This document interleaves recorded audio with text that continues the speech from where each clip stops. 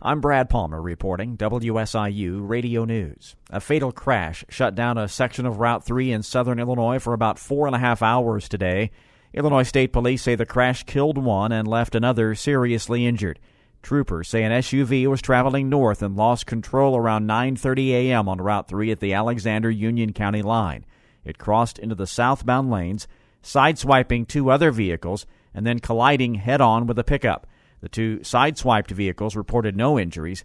The driver of the SUV, 53-year-old Catherine Newell of Grand Tower, was flown to an area hospital with life-threatening injuries. The driver of the pickup was pronounced dead at the scene.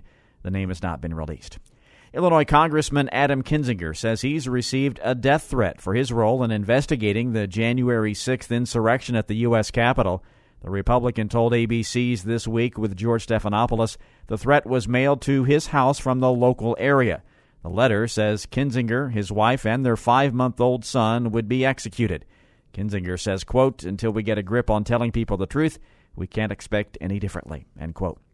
Coping with heat and humidity can be difficult, and in some cases can lead to a loss of consciousness or even worse. WSIU's Kevin Boucher reports. According to Mount Vernon-based SSM Health, heat exhaustion is very common, and you'll know it by pale, clammy skin, nausea, fatigue, and heavy sweating. Symptoms of the much more serious heat stroke can include hot, dry skin, no sweating, a fast heartbeat, a throbbing headache, and confusion. Heat stroke can cause death if not given medical attention right away, and 911 must immediately be called. If you suspect someone you know has heat stroke, get the person into a cool spot, apply ice packs to the forehead, groin, and armpits, and get them into air conditioning. SSM Health says simple precautions to prevent this include drinking plenty of water, taking frequent breaks, and wearing light-colored, loose-fitting clothing. I'm Kevin Boucher.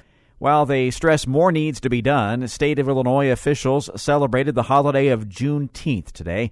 While equity for blacks still hasn't been achieved, there has been progress, according to Lieutenant Governor Juliana Stratton at an event in Chicago. She's the first African-American to hold the position in Illinois. Is there more work to do? Of course there is. But look around today. We are doing it. We are here together, serving community together. And that's cause for celebration. Other speakers at today's event cited the need to end gun violence and called for higher wages and more affordable housing in minority communities.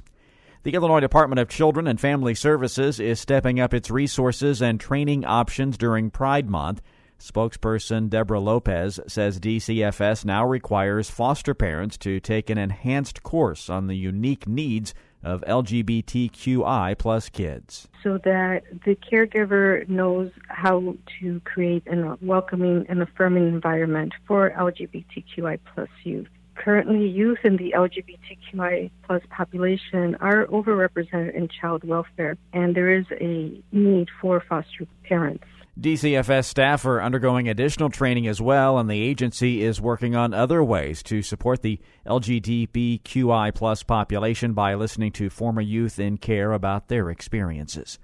On Wednesday, Saluki football student-athletes and coaches will be performing community service in the Southern Illinois region for the third annual Saluki Football Southern Illinois Cleanup.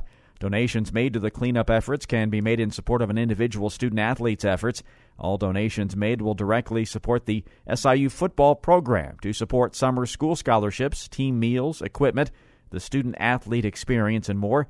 For more information, you can visit the Saluki Funder webpage. I'm Brad Palmer reporting WSIU Radio News.